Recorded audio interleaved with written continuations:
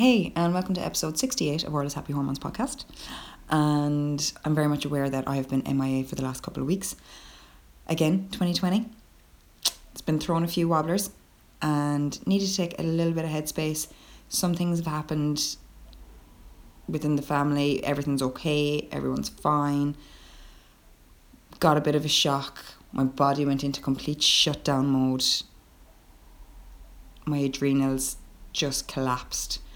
And there was just way too much cortisol and adrenaline floating through my system, and I couldn't think straight, couldn't function, couldn't do anything, because we were in chronic fight or flight mode for a good 5-6 days. So I just had to take the time out and rest, purely rest, and just take a break from social media and take a break from answering questions and just take a break. Sometimes we have to do these things. Sometimes things happen and you just need a day or two.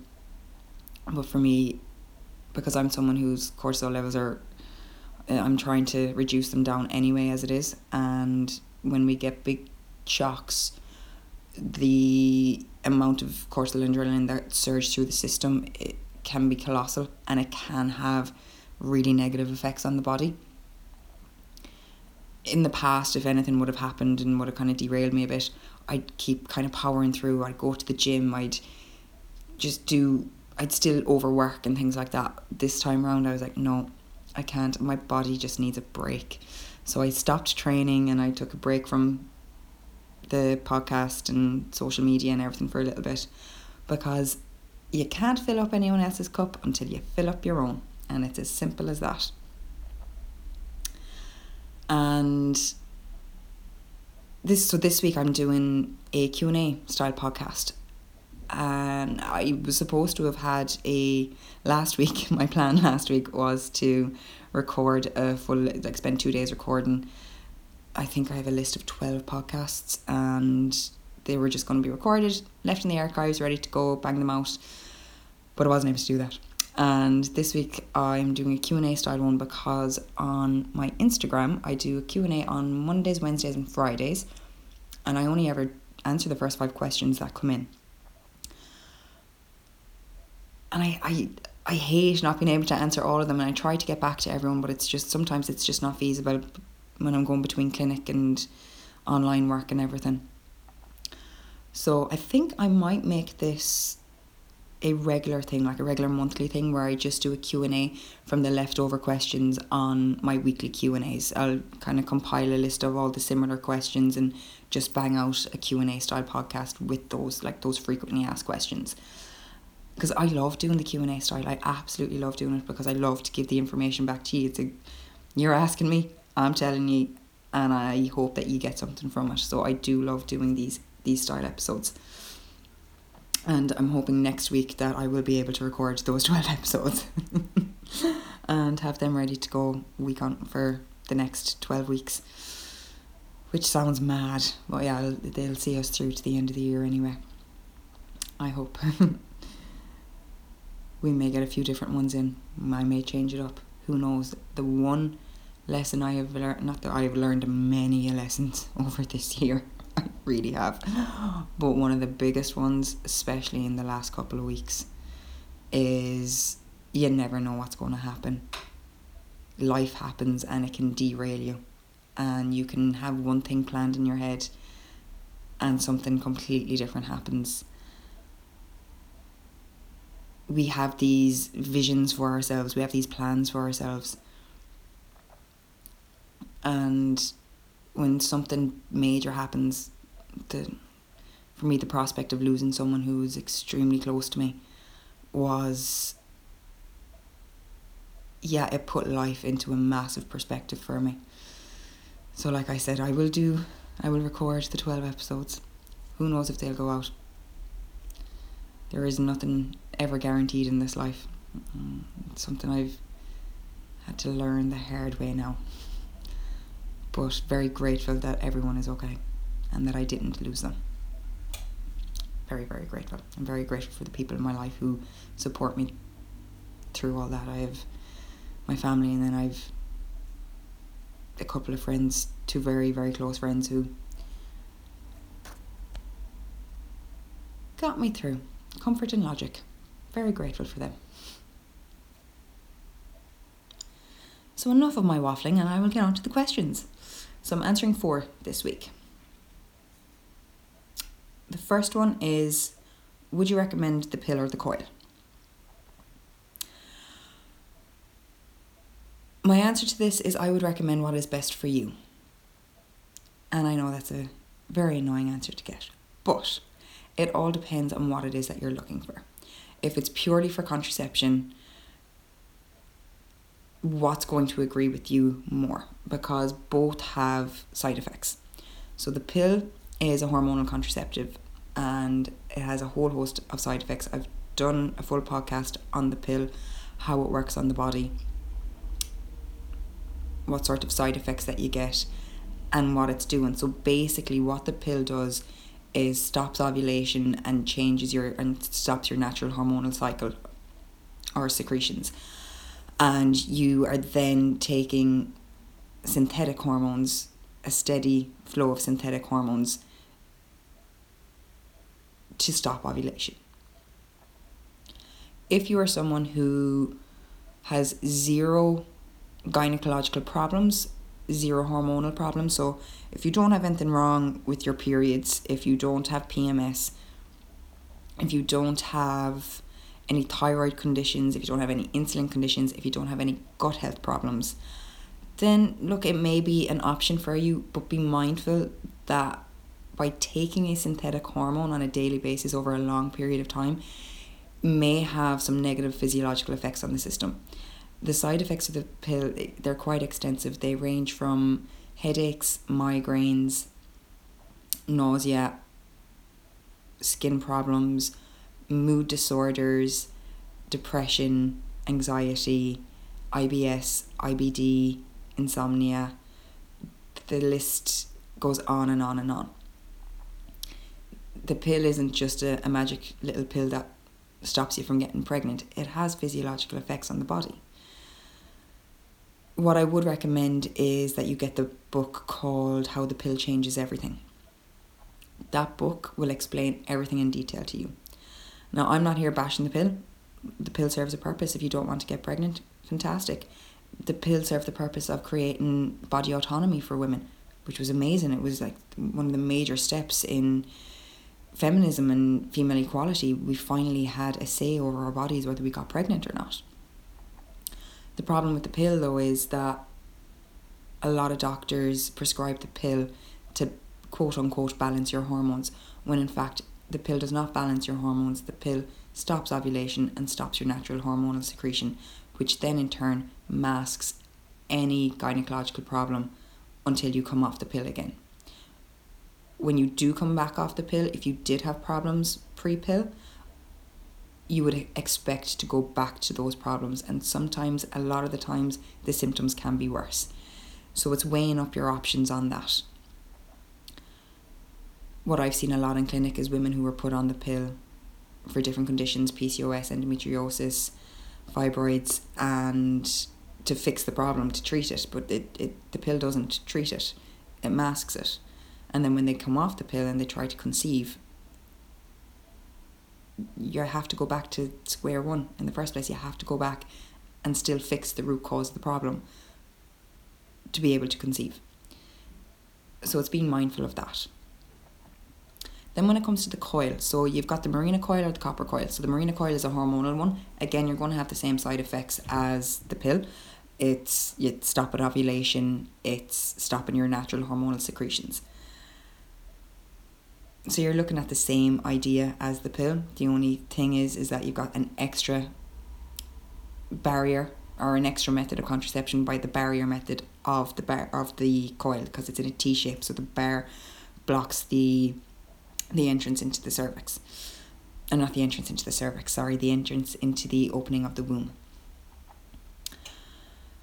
But then there's the copper coil. Now, the copper coil is a non-hormonal method of contraception. And again, great, you're not getting a steady flow of synthetic hormones into your system. So you're not messing with your hormones there. The problem with the copper coil, though, is that copper creates inflammation within the cervix and the womb, so that if sperm does actually get past that T-bar and it reaches an egg and an egg is fertilized, it will create inflammation within the womb so that an embryo cannot attach. The problem with this then is that you can cause systemic inflammation throughout the system. What I have seen a lot of is women who have been put on or women who get the copper coil, and then they go and they get their cervical smears, and all of a sudden there's abnormalities in the cells of the cervix. And the reason for abnormalities in cell chain, or for changes in cells or abnormalities in cells, is predominantly down to inflammation. So because the copper is causing the inflammation, you are raising your risks of negative cell change.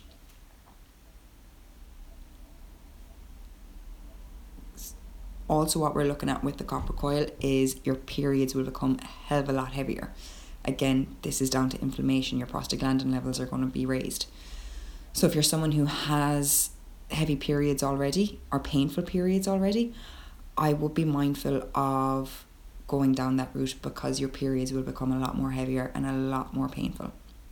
Now, this isn't to say that's the case for everyone, but it's just being mindful. What I would recommend is really doing some extensive research. And when I say extensive research, I don't mean weeks and days.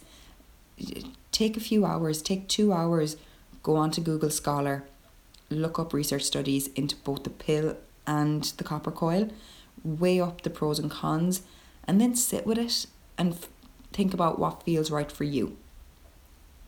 And then make your decision. It's a very personal decision. Nobody can tell you what to do when it comes to contraception or when it comes to the pill or the coil or anything. It's your body. You're the one who's going to have to go through with any sort of side effects, or you may not get side effects. Like, everybody's body is different, everybody's constitution is different. But if you are someone who has any sort of gut problems or inflammatory problems or hormonal problems, do some research first and then make your decision. Do up your pro-con list and go from there. And remember, nothing is ever permanent. It can be reversed. You can stop taking the pill or you can get the coil removed. But like I said, it's a very personal decision. Do your pro-con and go from there. So I hope that helps. My next question is, my period is late. How do I bring it on? Okay. I've had many women contact me with that exact question, asking me, how can I bring my period on? We want to try again for next month. We're trying to conceive. Don't try to bring it on, because many women who have been in contact with me, it turns out that they were actually pregnant, but the HCG levels just weren't high enough to detect it. So give it a few days, take another pregnancy test, presuming you've already taken a pregnancy test. And if it still comes back negative and your period still isn't coming, go to your doctor. Get them to do some blood works. The results may have to come back through the blood work. If you're someone who's not pregnant, there are many different things that you can take to help bring on your period. I don't really like discussing them online, because there are a lot of substances out there, a lot of supplements and herbs that are known as abortifications, and ethically I don't like putting that information out there really.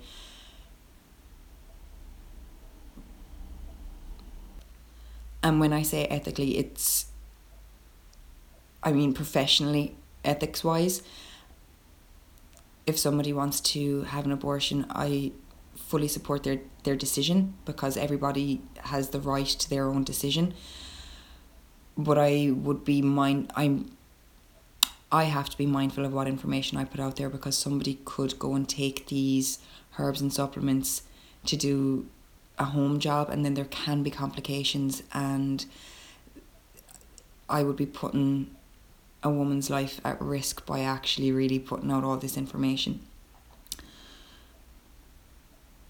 That I would tend to have people either come to me after they've done all the pregnancy tests and da-da-da. Now, I have done posts on it in the past, like there are certain things, if you are 100% not pregnant, the likes of your strong ginger tea and chamomile tea, calendula, simicifuga. Now, I'm naming out these herbs, but these herbs can only be prescribed by a herbalist or a doctor. There are lots of herbs that can help bring on your period, and for any woman who suffers with amenorrhea, like I have a lot of clients in the clinic who have amenorrhea, be it hypothalamic or primary or secondary, or post-pill amenorrhea, PCOS amenorrhea. There's many different types of amenorrhea. But I have to work one-on-one with these women to bring the periods on naturally, to help support their bodies to bring their periods on naturally, because the cause is very different for everyone. So for yourself, why is your period late? That's really the first question. Is it that you're stressed? That's typically the main reason for a late period is stress. So looking at reducing your stress levels, actually letting yourself be okay with your period being late, and if that means missing 1 month of trying to conceive, looking at the bigger scheme of things, the grander scheme of things, it's only 1 month. You need to drop the cortisol levels and the adrenaline levels, and you need to let your body come back into a place of ease and calm naturally. That's my advice on this, and I know it's not very helpful to the question that was asked, but it's all very dependent on the person. So I am sorry. But if you do want to get in touch, you can give me a call and I can talk you through certain things.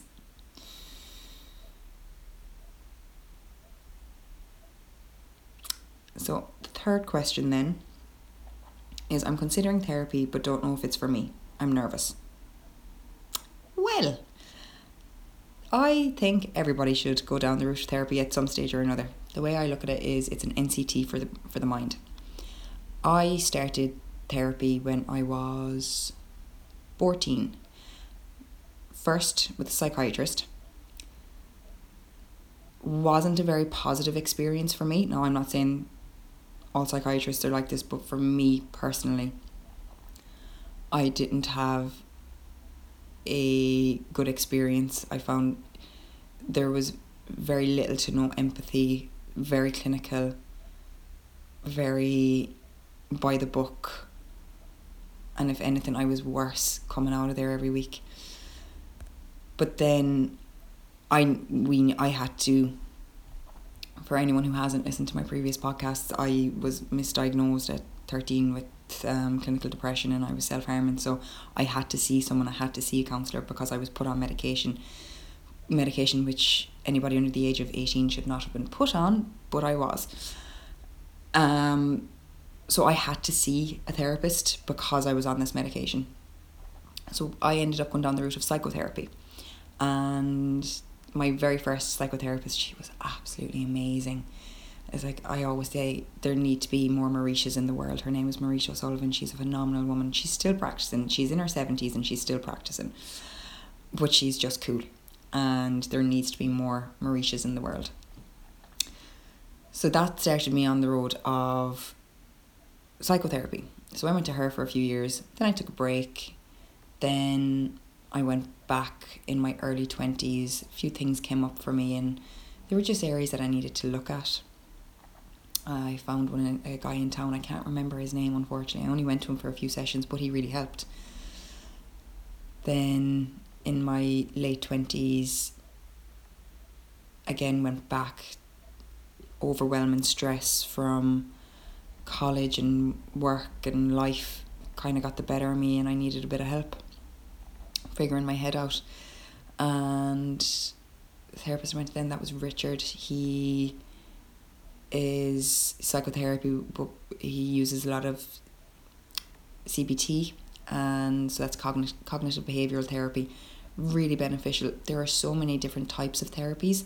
So your integrative psychotherapy, you have your talk therapy, you have your CBT therapy. I am currently back in therapy. I started back over a month ago, and I'm actually now using somatic therapy. So somatic therapy is a mixture of talk therapy, but also body therapy. So it's connecting back in with your nervous system. In life, we all have many different things that happen to us. They can be little traumas, they can be big traumas, they can be from childhood, they can be from your adolescence, from adult life, whatever. But we store trauma within the body. Now, for me, I was resisting therapy this year because I had delved into behavioural psychology. Like, I dived headfirst into it because I needed to understand certain aspects of behaviour in people, so I could understand it within myself and I could understand it within people who were a part of my life. And I had to know why I reacted the way I reacted to things, and I had to know why some people act the way that they act. And so I got a really big understanding around that. I got the intellectual understanding around it, and I worked through a lot of personal issues there, as in getting rid of the guilt and shame around certain things. But I was still harbouring some, not so much emotions, it was that my body was holding on to things. So I couldn't have anybody, and even now I find it hard to have anybody come up behind me and put their hand on my back, or have somebody, if I don't see someone coming and even they just come up very gently beside me, I'll jump. I'm quite a jumpy person, and these are things that have been stuck within my nervous system for a long time. So this year I got to the root cause of a lot of things, but because trauma becomes stuck within the nervous system, I was like, okay, I've gone so far on my own, I need help with the last hurdle, and that last hurdle is connecting back in with my body and with my nervous system. So I did a bit of research, and somatic therapy, it kept coming into my space. It kept coming up like on my news feed, or I be reading articles and seeing somatic therapy, and then I did a workshop on releasing traumas from the body, and somatic therapy was part of it.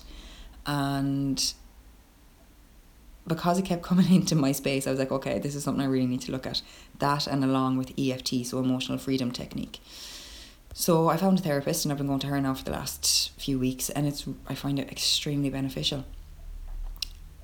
When we talk, we'll talk a little bit about a story about things that happened, and while we're talking, she's scanning my body for any sort of hints or triggers that I wouldn't even notice within myself, and she'll spot it, and she'll be like, okay, what's going on within the body there now? So like we stop talking, and I go inward and I look in at my body, and I'm like, okay, I'm feeling a knot in my stomach or in my chest, or a lump in my throat, and then we breathe through it, and I just bring my awareness to it, and it's literally letting my nervous system gently process whatever trigger has caused a fight or flight response within the nervous system, within the automatic nervous system. Our minds become extremely clever in hiding a physical response to ourselves, that we don't even realise the physical response unless it's a large one. For me, it's like the people who are closest to me know not to come up behind me, and know not to give me a fright because they have the awareness. But even I could be walking down the street, and if a motorbike drives past, I jump. So those bigger reactions, they're not great. So, but the somatic therapy is helping my body discern the real threats from false threats. And yeah, so I actually really recommend therapy for everyone. Like I said, I've used it for years, and it's not something that you have to stay with constantly. You go in, you work on some stuff, you get awareness, you heal certain areas of your life, and you move through it, and you've got your lessons for the next part of your journey. And we go through everything, one thing after another after another. And it's why I always say things happen for us, is because it's getting us ready for the next stage. You're getting lessons that are preparing you for the next part of your life, or for the next part of your journey. So it's essential for things to happen for us. It's how we respond to them. I'm not saying that you have to be all high and mighty and I can handle this. No, sometimes you have to break. Sometimes you have to crumble. You can crumble for a day, 2 days, a week, a month even, and then you build yourself back up. But it's when you crumble, you go into that space and you heal it. Therapy is a really good tool for supporting you through things. Life is a rat race for everyone. And everybody, I don't care who says anything. Not who says anything. But I don't care who says that they have a fantastic life and nothing has ever happened to them and blah, blah, blah. Everybody has something. They do. It's why I feel that we just need to show compassion towards everyone, because you don't know what's going on in people's heads. You don't know what's going on in people's bodies, in their hearts, in their minds. You don't know what people have lived through. And you don't know what people have come out the other side of. So if we can show compassion towards each other and show a little bit of support, I think that's really beneficial. And then getting support for yourself. And a lot of the time, going to a professional, going to someone who has the tools, who knows how to help you. Like, talking to friends is great. But sometimes you need an unbiased sounding board. Someone who's not going to judge, and that is the main thing with therapy, is that they don't judge. Now, what I will say about therapy is that the first therapist you go to may not be the right fit for you. I look at finding a therapist like being on Tinder. You're going to have to swipe a few frogs and wait until you meet the right match. Because at the end of the day, a therapist isn't a god, they're still a human being. You may not click, and that's okay. If that happens, don't be disheartened. Go and find someone else. What I do is I actually always recommend getting a recommendation from someone. Don't just look online. For me, finding this woman, I actually got on to my very first psychotherapist, Maurice, looking for a recommendation. Now, she's not in Galway anymore, so that's why I got onto her. And I was like, have you got any recommendations for someone that's close-ish to me? And I trust her, and I trust her opinion. So the first name she sent back to me, I got in touch with her and we started the following week. So look at it like a bit like Tinder. You may be swiping until you find the right match. And you'll know when you meet the person. You'll know if there's someone that can hold that space for you, that's non-judgmental, and who can guide you through whatever process it is that you need the help being guided through. But the one thing I promise you is you won't regret it. You will not regret going to therapy, because you get to know yourself. Pure and simple, you get to know you. It's not a matter of going in and talking about all the sad stories. It's about knowing you and about figuring out what it is that you want in life, how it is that you deal and cope with certain scenarios, and why it is you are the way that you are. It's like awareness around yourself is huge. One thing I will say to you, it is Pandora's box. Once you go down that road, there's no coming back.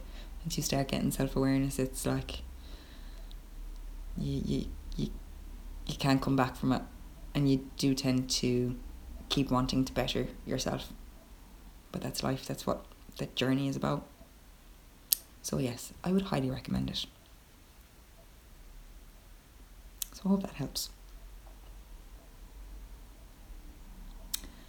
And my final question is, any advice for perimenopause, hot flashes and night sweats? Oh, the joys of perimenopause. And perimenopause is something that has only become common knowledge in the last few years, which I think is cracked. I've spoken to my mother and my aunts, and I'm like, how old were you when you started perimenopause? And they were like, what is perimenopause? I'm like, so it's that period before you actually start menopause. And it can start for women in their late 30s.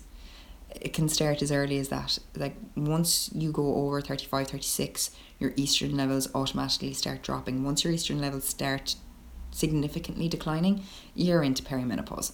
So it's looking at how to support the system there. So if you are someone who's in your late 30s or even early 40s, It's just a matter of making sure that your estrogen levels are being balanced. So the main thing really that you're looking at is a balanced lifestyle right now. So looking at the likes of a healthy diet, plenty of rest, and also exercise and relaxation. You need all these areas to be targeted to help an overall balanced life. When it comes to the low estrogen levels, you're automatically looking at a lot of fatigue as well, because with menopause your adrenal glands are actually suffering too. So certain herbs that I would use in clinic with women who are suffering with perimenopause and menopause. So for your night sweats, sage tea 3 times a day, like a cold infusion of sage tea, will help to reduce your hot flushes and your night sweats. But then as well, looking at other herbs that are going to help to balance that are going to balance the hormones, but as well support your adrenal glands. Particularly if you do suffer from stress, because stress will deplete your adrenal glands even further. So the herbs that I personally use with clients, with women to support the menopausal symptoms, the likes of shatavari, it's an adaptogenic herb, but it's also a hormone modulator. It's a female tonic, it's a yin tonic. And Simicifuga, which is black cohosh, again, that is restricted to herbalists and doctors to prescribe. So you would need to actually go to a herbalist to get a prescription of Simicifuga. Other herbs like wild yams, again, these contain phytosterols, which are going to help with that estrogen balance. And then withania, ashwagandha, sorry, I'm so used to saying the Latin terms that they were drilled into me in college. So ashwagandha, again, it's quite a good adaptogenic herb. And licorice root, really good for perimenopause and menopausal symptoms. Licorice and peony mixed together is a great combination.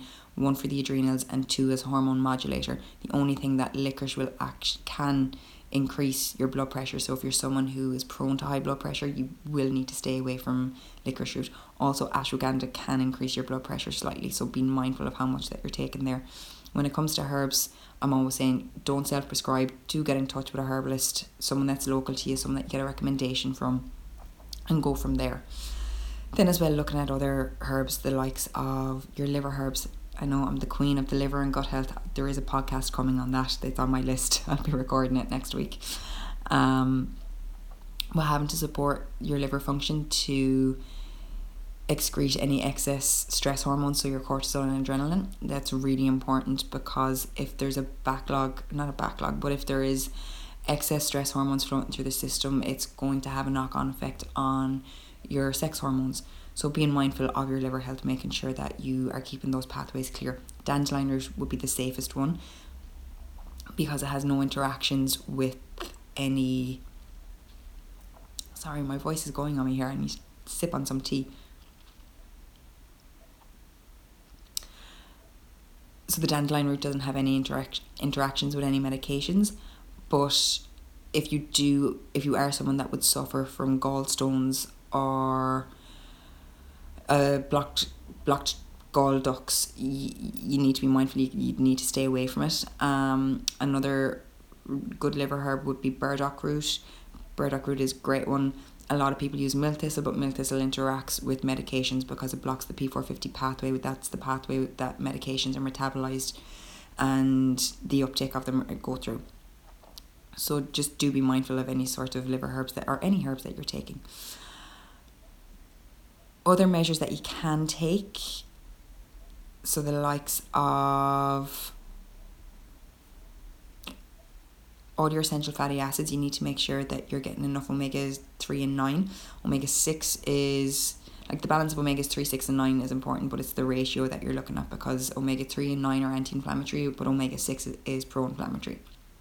So just be mindful of that. But get a good quality essential fatty acid. And then as well, making sure that you're eating foods that are rich in calcium and vitamin D for your bone health. Now, when I say foods rich in calcium, I don't mean dairy, because the calcium that's in dairy actually deposits on top of the bones instead of inside the bones. So all your greens, you're getting more calcium from your greens than you are your milk. when you see the ad saying drink your milk for strong bones, no, eat your greens for strong bones. And then as well, your vitamin D is crucial for bone health. And in Ireland, we don't really get that much. So I will be looking at those two, like supplementing with a good quality vitamin D, but eating foods that are rich in calcium. Then as well, a good probiotic to make sure that you're absorbing the nutrients from your foods. And then phytoestrogen rich foods. When your estrogen levels are lowering, eating foods that do contain phytosterols are quite good. So the likes of an organic flax, organic fermented soy products, so like your tempeh or your miso, but it needs to be organic, non-GMO and fermented. These foods contain phytosterols, which are estrogen mimicking, and they can increase the estrogen levels within the system, which will help to reduce the menopausal symptoms. And then making sure that you are getting adequate exercise, so weight bearing exercise. The best way to build up your bone density is through weight bearing exercise. Now, I'm not saying you have to go and deadlift or squat, but even just get 2-3 kilo dumbbells and do a few lunges, a few squats, bit of weighted walking. It doesn't have to be hard, intense exercise. It can be quite gentle, but making sure that you are adding weight, even doing body weight exercises. There's loads of classes online, there's loads of trainers online that will help, that will work with women specifically who are menopausal and they know what they're at. So I'd actually Google any fitness instructors who specialise in menopausal fitness, because they're going to know exactly what they're talking about and they're going to guide you in the right direction for what it is that you need. But for yourself, for the hot flushes and the night sweats, get the sage tea, and then possibly look at getting a consult again with the herbalist, someone who was recommended to you, someone that you trust, for getting a formula specific for yourself to help support you through the process. So I hope that helps. And that's all 4 of them. I hope they've helped. I know I waffled a bit in the beginning, and again, I think I went a bit TMI on the therapy side of things. Maybe, I'm not sure. I press record and I talk. And when I'm sitting in a room talking to myself, I feel like I'm talking to myself, forgetting that other people are actually going to listen to this. But yeah, I do hope it does help. And like I said in the beginning of it, life is precious. Hold those who are closest to you that little bit tighter at the moment. And be grateful for everyone that's in your life. So for now, happy Friday, happy weekend, and happy hormones.